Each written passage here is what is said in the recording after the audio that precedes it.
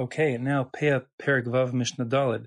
So, as I said in the previous Mishnah, which was admittedly very difficult, this Mishnah is a continuation of that Mishnah, and it's subject to a number of interpretations.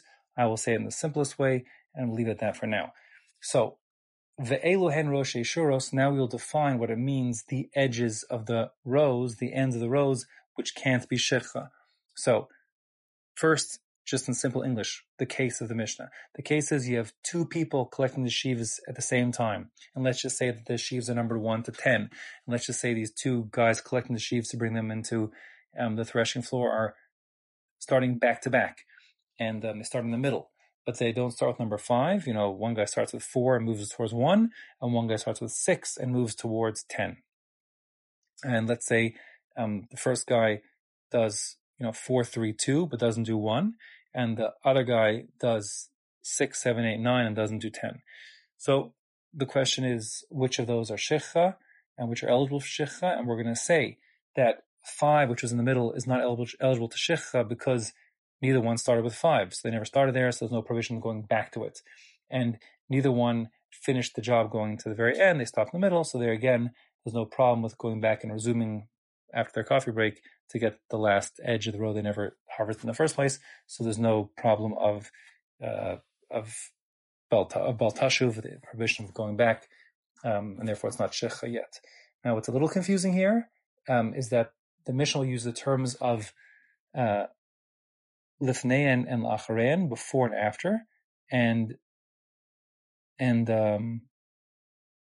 it's used in two different ways, opposite ways in the Mishnah. Okay, so hold on to your hats and just accept this Mishnah is a little tricky, but not that bad, at least as the simple explanation which I'll give right now. So the Mishnah says, Ve'elu hen roshei shuros. The following cases will define what it means to be the edge of a row, the end of a row, which is not subject yet to the prohibition of lo tashuv, of not going back for the forgotten sheaf. So here it is.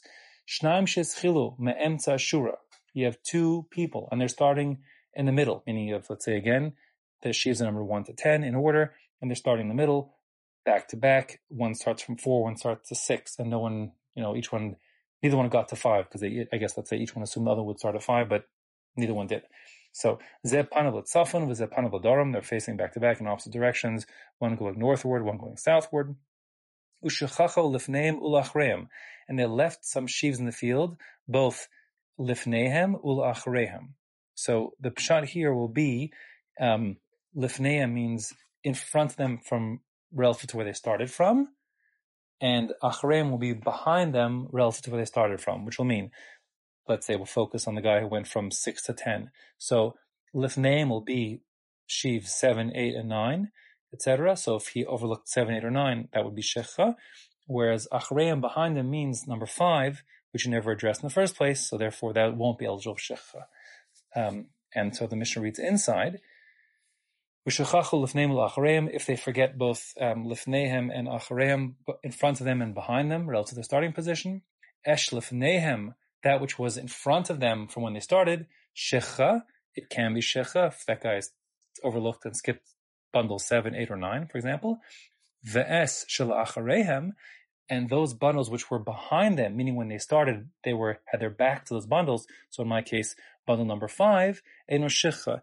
It's not subject to the rules of shechcha because they never passed by number 5 intending to collect it, so therefore they can go back now and get number 5. It's not subject to shechcha.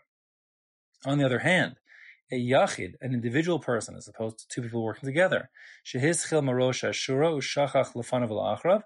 Let's say again, this guy starts from 1 and goes towards 10, and he forgets or overlooks certain bundles.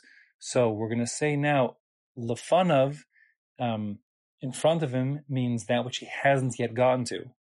It was in front of him when he stopped harvesting. So, for example, he started at 1 and ended at 9.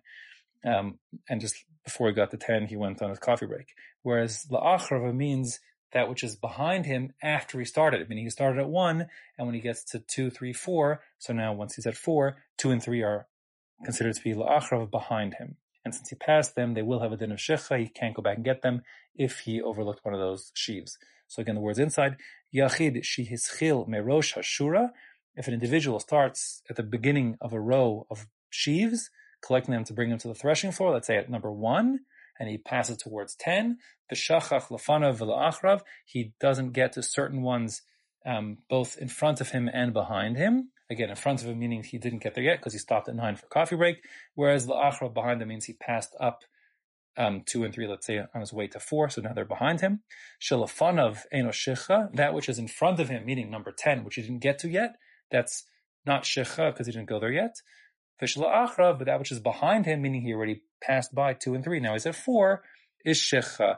It is shicha, and he can't go back and get it. Mipnei, because shehu babal tashuv, it is subject to the prohibition of not going back, meaning the first which says lo sashuv lakachto, not going back to collect the bundle. Zaklal, this is the governing principle. Kol shu babal tashuv, whatever is in the category of babal tashuv, meaning you'd be going back for it a second time, shicha is subject to shicha. Whereas if it's she'enu babal tashuv, if you didn't get there yet, so therefore you're not going back to it, eno shicha, it is not subject yet to the rules of shicha.